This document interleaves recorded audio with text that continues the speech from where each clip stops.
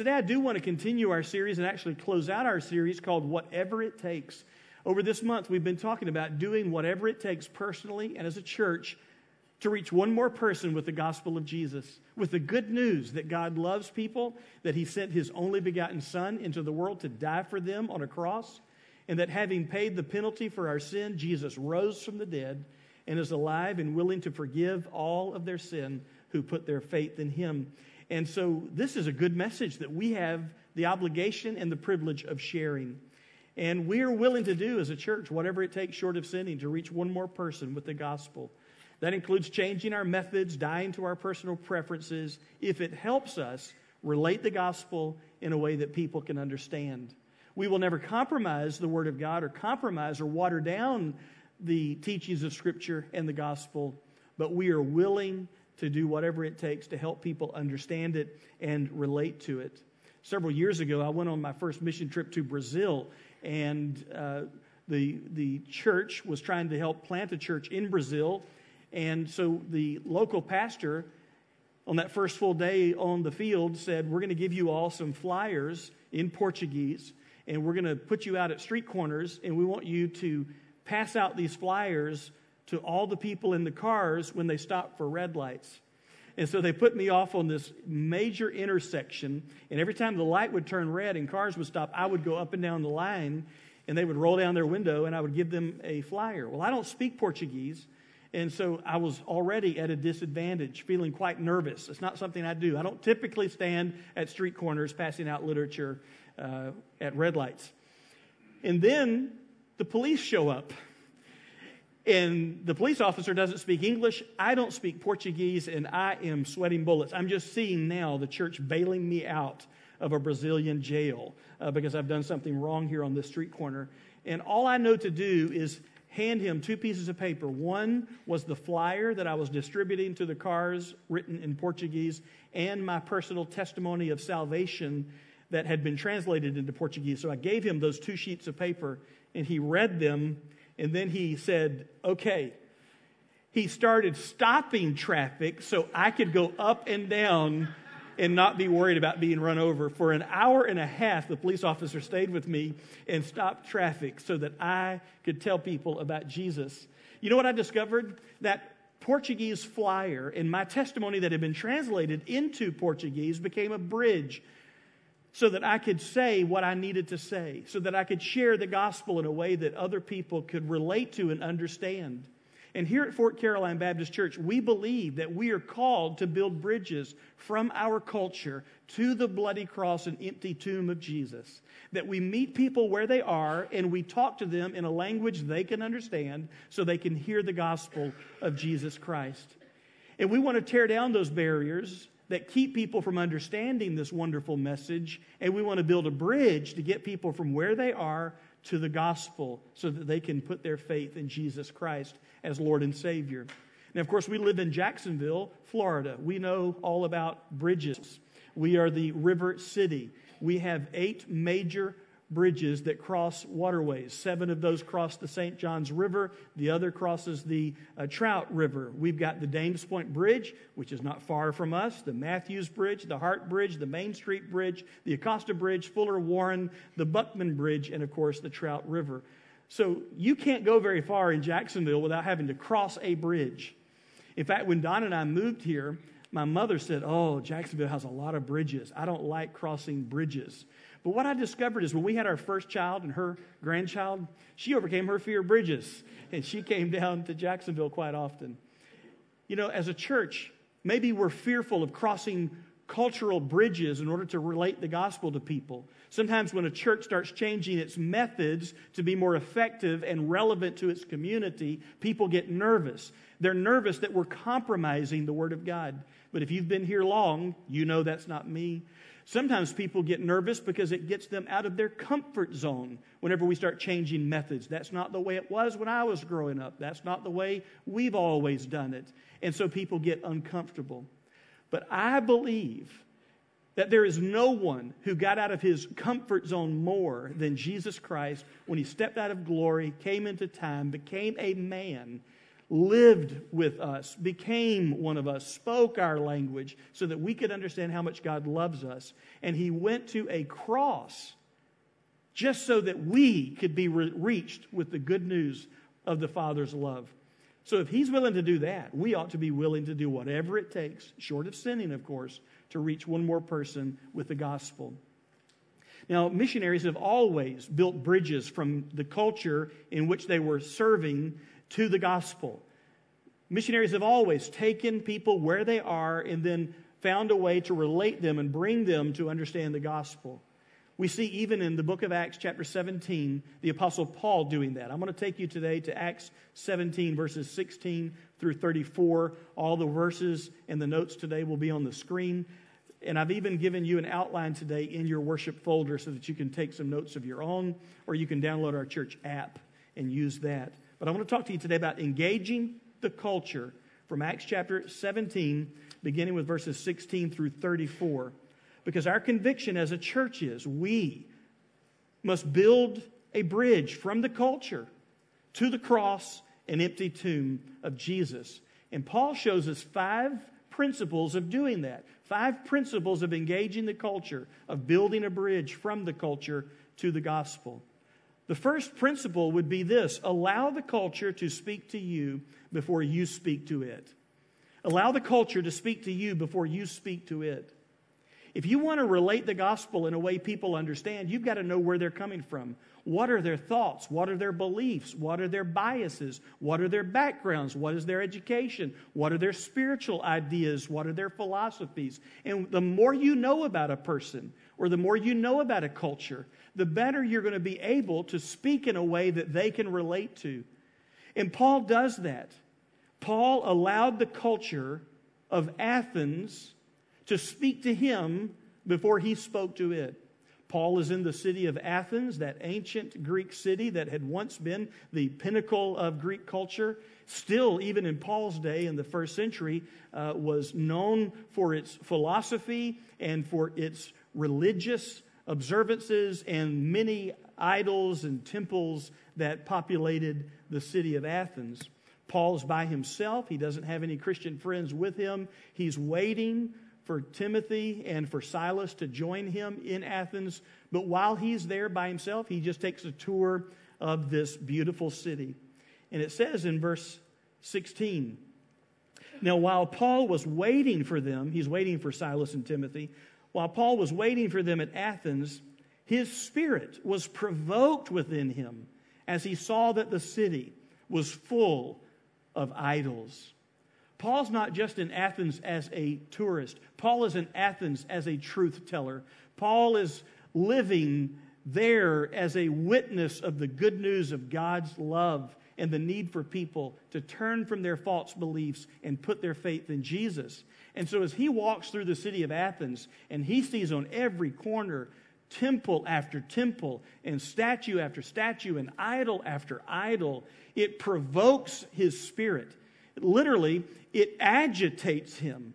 It brings up all sorts of heartbreak to him because he sees these people created in the image of God, not knowing the one true living God, not worshiping in truth and in the Spirit of God, but being given over to superstition and idolatry. And he's brokenhearted that these people have not come to hear and to believe the best news the world's ever heard, the news that Jesus is God's Son. And so he's provoked in his spirit because he sees the city is full of idols. Literally, the city is swamped with idols. It was said it is easier to find a god in Athens than a man in Athens because the city was so populated with statues to pagan gods. In fact, the city of Athens was notorious for the Parthenon, for the Acropolis, for all of its temple and idol worship, and Paul is burdened. And I wonder if we have not taken the time to look around us in our culture right here in Jacksonville, Florida. We pride ourselves on being in the Bible Belt. But anyone who looks at society today knows that America today is more like pagan Athens in the first century. We are more diluted and deceived in our spiritual understanding than ever before. And this is not a knock on our country, but America is no longer a Christian nation. And when I say that, I'm just saying the majority of people in America no longer are centered in a personal belief that Jesus Christ is their personal Lord and Savior, having turned from their sin and placed their trust in Him. The overwhelming majority of our neighbors do not believe this. And I wonder, does that provoke anything within us? Beyond a yawn? Does that not stir us up to say, God, we want our neighbors to know the truth of Jesus. We want our neighbors to know who you are so that they can live out the purpose that you've created them for and live in a beautiful relationship with you. So allow the culture to speak to you before you speak to it. The second principle we discover in verses 17 through 21, I would put it this way: be willing to dialogue with people of different beliefs. Be willing to dialogue with people of different beliefs. You see that in verses 17 through 21. It says, so he, this is Paul, so he reasoned in the synagogue. So the word reason means to dialogue. He's having a conversation with people. It's question and answer time. He's not just preaching.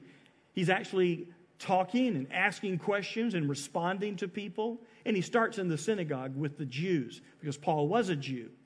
And so he goes into the synagogue and he reasons with them from their Old Testament how that Jesus is the fulfillment of all of those Old Testament promises of the prophets of God. He's the Messiah we've been looking for. Jesus' death on a bloody cross is the fulfillment of all those sacrificial lambs that have been slaughtered throughout Hebrew history. And so he reasons with them in the synagogue. And he also reasons in the synagogue with devout persons. These are Gentiles who were drawn to the monotheism of Judaism. And they are proselytes to Judaism. And so he's talking to them too about who Jesus is. But he doesn't just stay in the synagogue. Notice verse 17. And in the marketplace, every day with those who happen to be there. Witnessing of the truth of Jesus was just a way of life for Paul. Even in the marketplace, the agora in the city of Athens, he is there talking to anyone that he bumps into, anyone he gets in a conversation with. He's going to find a way to direct them from where they are to the good news of Jesus Christ. I was talking to our friend Jeff Shattuck in London, England, and I was telling him what I was preaching this week, and Jeff said, Ricky, if you want to know how to share Jesus with someone, just listen, and they'll tell you. And I thought about that. He's right. You listen to a person, get to know that person, find out what they're dealing with, and you will find a platform from there in which to share the gospel.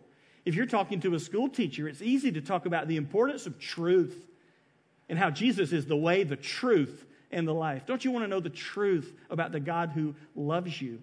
If you're talking to someone who's concerned about their physical health, it's not hard to change that subject from physical to spiritual health and how Jesus is the great physician.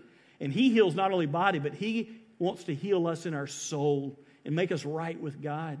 If you're talking to someone who's concerned about world peace or racial reconciliation, it's not hard to talk to them about how Jesus is God's Son who came on a mission to reconcile us to God and to one another. So take people where they are. And Paul does that. Paul, recognizing the idolatry of the Athenian culture, uses that to build a bridge from where they are to the cross and empty tomb of Jesus. Notice he continues in verse 18.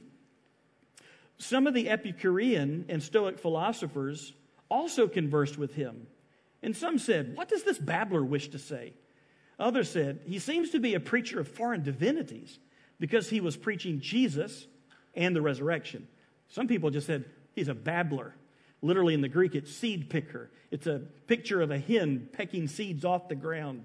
And these skilled intellectuals are saying, that Christian stuff you're talking about, you're just taking bits and pieces from other religions, and you don't even know what you're talking about.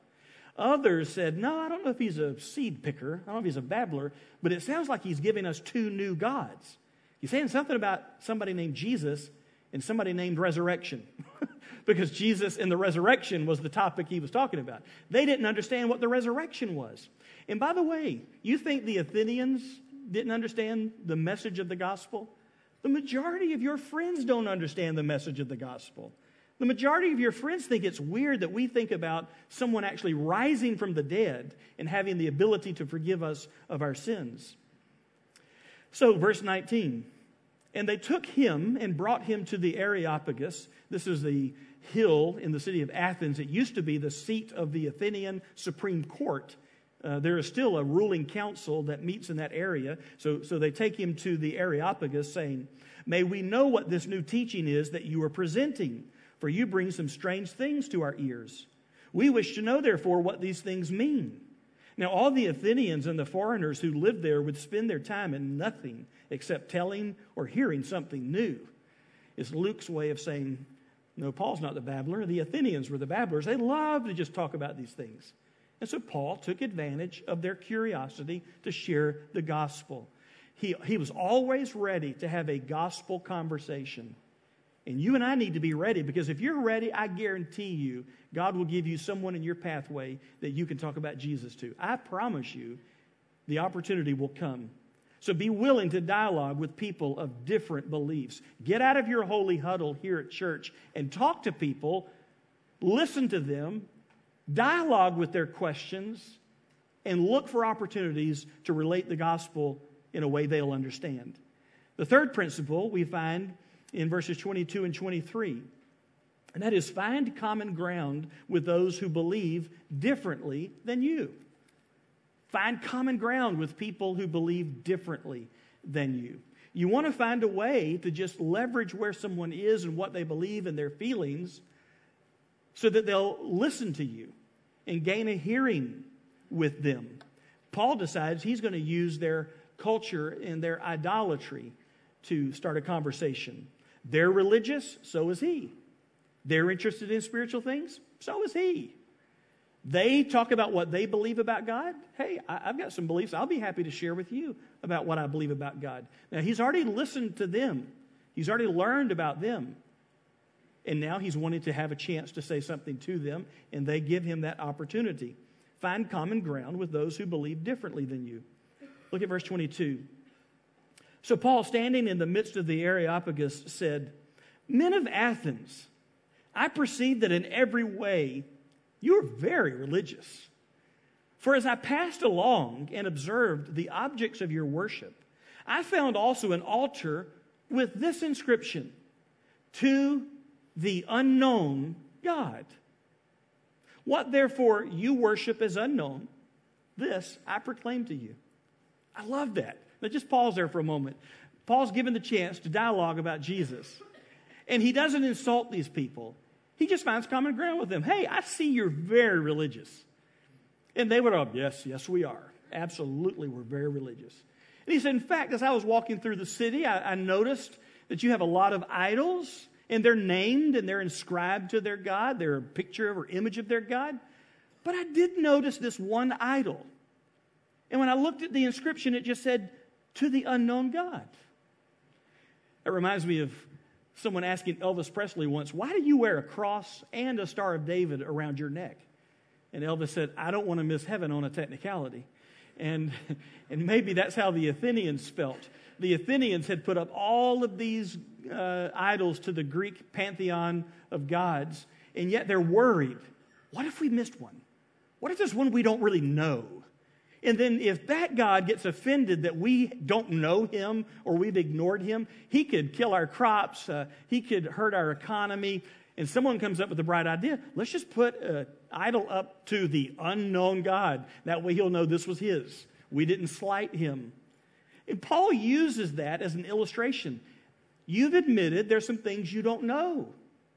I'm here to tell you who this unknown God is. You're right.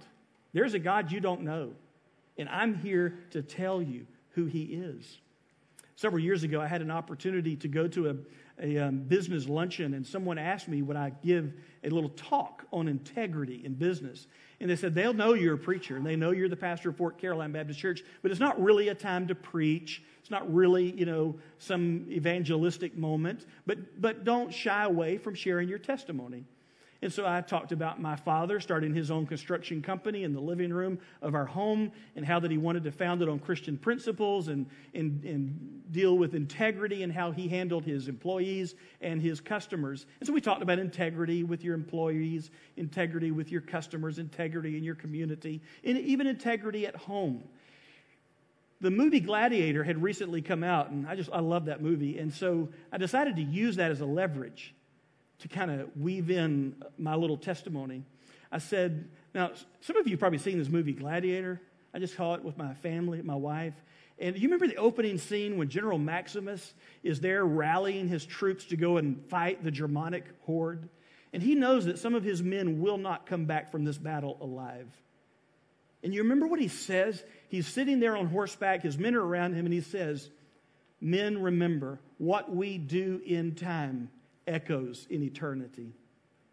And I said, and businessmen and women, I want you to know that what we do in time echoes in eternity. I believe that one day we will not only stand before our board or our shareholders, or we'll stand before our community. One day we're going to stand before God and give an account of how we've lived our life. And that's when I wove in my personal testimony of faith in Jesus. You see what I was doing? I was using a common experience, something they could relate to. Oh yeah, I've seen that movie. And I used it as a bridge to get them to the gospel. That's all Paul's doing. That's why sometimes when you come here, you may hear the lyrics of a secular song, or I'll quote some movie dialogue. Mark Burton and I, Mark's right here somewhere, he and I always love to talk about ways to relate the gospel in a way people can understand. I should put him on staff. He's good at coming up with those kind of conversations. That's all Paul was doing. I see you're very superstitious. I see you're very religious. You even have an idol to the unknown God. Let me tell you about him. Just finding common ground. And then the fourth principle is this: share the good news of Jesus in a way they can understand. Once you've been given the opportunity to open your mouth, make sure you're sharing the gospel, and make sure you're sharing it in a way that they can understand, using language and illustrations that they can relate to while still being true to the gospel. Look at verse 24, I believe it is.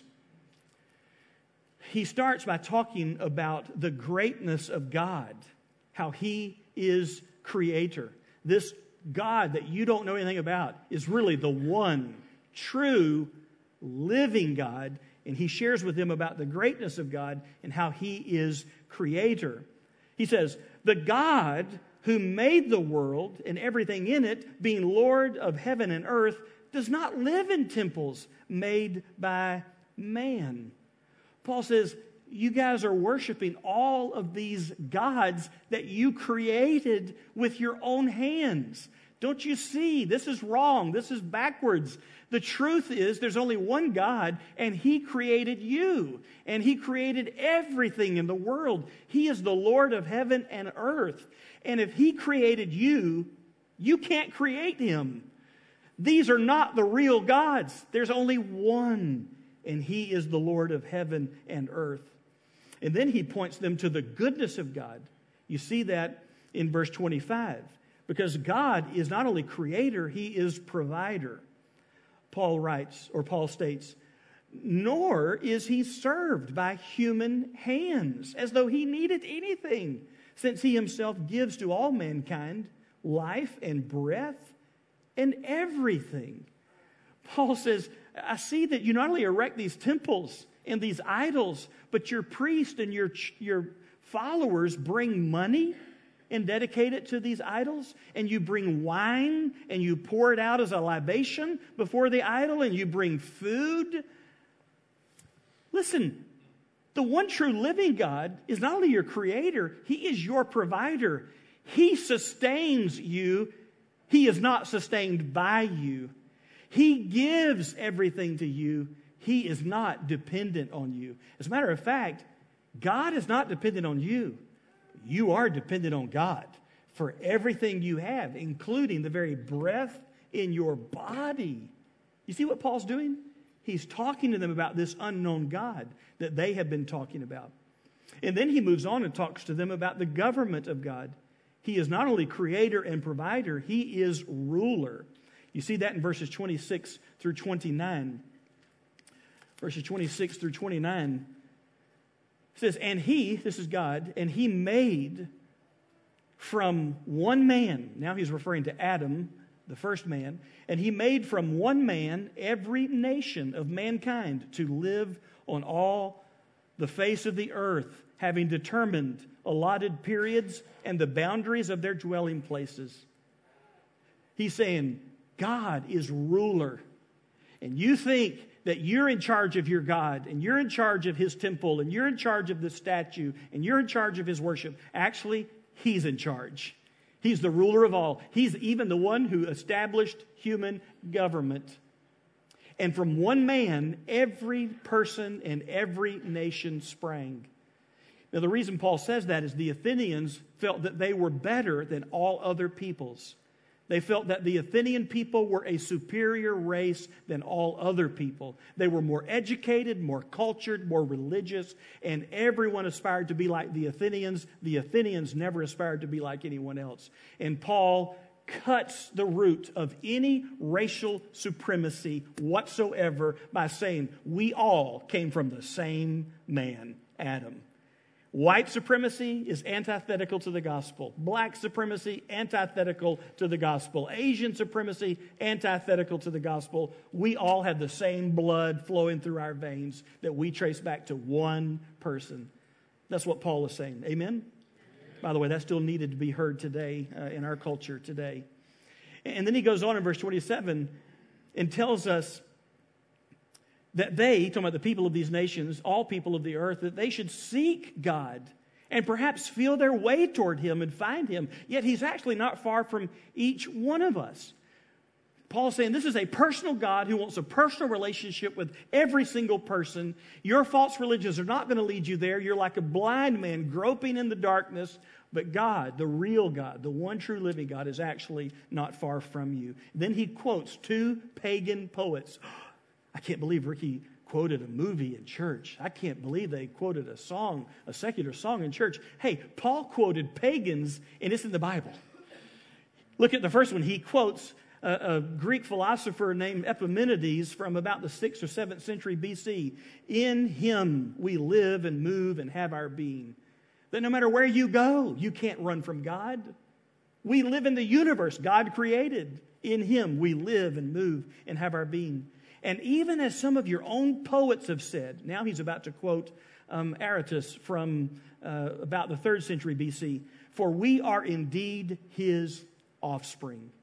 Paul's just using illustrations they can relate to, quotes they can relate to say the government of God is he is the ruler. Being then God's offspring, we ought not to think that the divine being is like gold or silver or stone, an image formed by the art and imagination of man. These idols are false. They don't represent the one true living God. God created us. We don't get to create God. That's not the way it works. And then he talks to us about the grace of God, that God is Savior. He says, the times of ignorance God overlooked.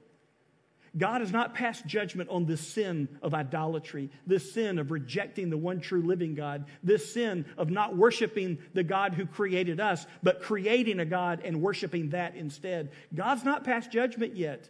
In fact, God has overlooked these times of ignorance, but now, Paul says, right now, he commands all people everywhere to repent. Means to have a change of mind, means to change direction, to repent.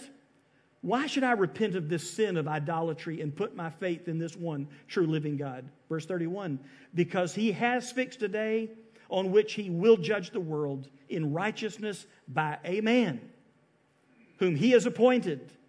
And of this he has given assurance to all by raising him from the dead.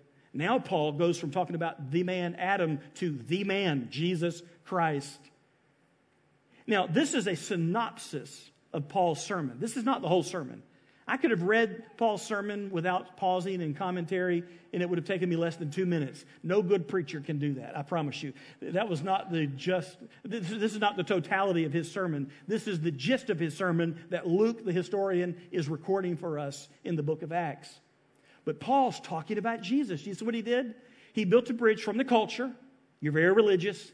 There's a God you say you don't know. I'm going to tell you who he is. And he takes them right to the bloody cross of Jesus and to the empty tomb of Jesus and says, one day this Jesus who died for your sin on the cross, who rose from the dead, will come again and he will judge the world. And it'll be judged in righteousness, but it will be judged nonetheless. So today, you need to get right with this God so that you don't have to be judged by him for your sin when he comes back.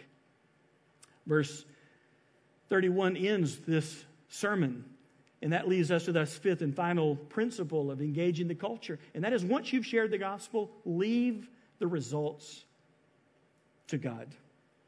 You and I can't save people. We can't argue people into heaven. We can't badger people. And listen, you're never going to win somebody by being rude to them on social media and flaming people with ugly comments. You just share the gospel, share the truth, share how Jesus has changed your life, share the evidence of the gospel through the death, burial, and resurrection of Jesus, and leave the results to God. Look at verse 32. Now, when they heard of the resurrection of the dead, some mocked. You might want to write in the margin of your Bible, LOL. Literally, the word mocked in Greek means they laughed out loud. They're going, what? Resurrection of the dead? Don't you know there's no such thing as life after death? No. So some of them are laughing at him, but others said, we will hear you again about this. Listen, that's a win when someone comes to our church and they hear the gospel, even though they don't believe it the first time. If they're saying, I didn't get all that, but I want to go back next Sunday. That's a win. And these people say, but I'll hear you again about this. Verse 33, so Paul went out from their midst, but some men joined him and, what's the word? Believed. Some did believe in Jesus.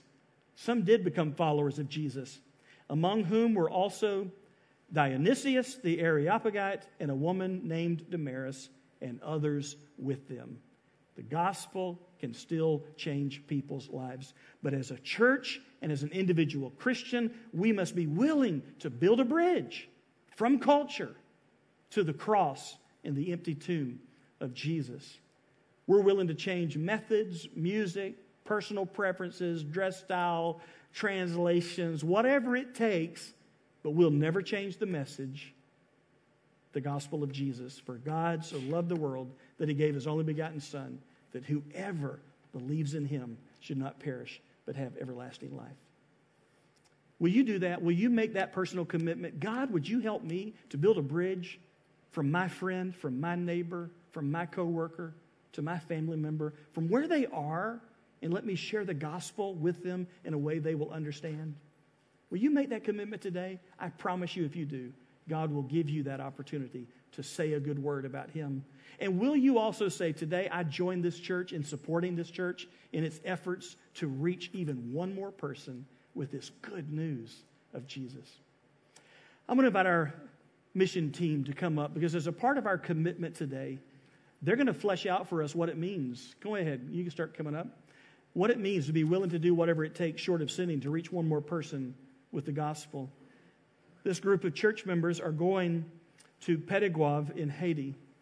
It's a community that is in need of God's love in practical, tangible ways and in need of the gospel. And we're sending this team out on your behalf as an expression of this church's desire and willingness to do whatever it takes to reach one more person with the gospel. I don't know if they're all on the stage, but we've got on the team Greg Barber. If you are on the team and I call your name, raise your hand. Greg Barber, Daniel Hobson, Jerry Joseph, Lisa Kievit, Tom O'Reilly, Chuck Pittman, Rich Pollock, Amber Schultz, John Schultz, Cherie Watson. Did I miss anybody? What a great team. Let's give God a hand for this team willing to go to Haiti.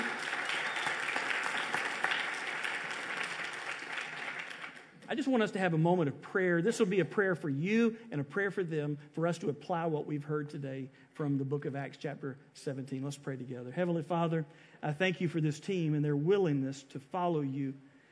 Jesus, you're the one who stepped out of glory and came into this world and truly did whatever it took, even your death on a cross, so that we could be right with God.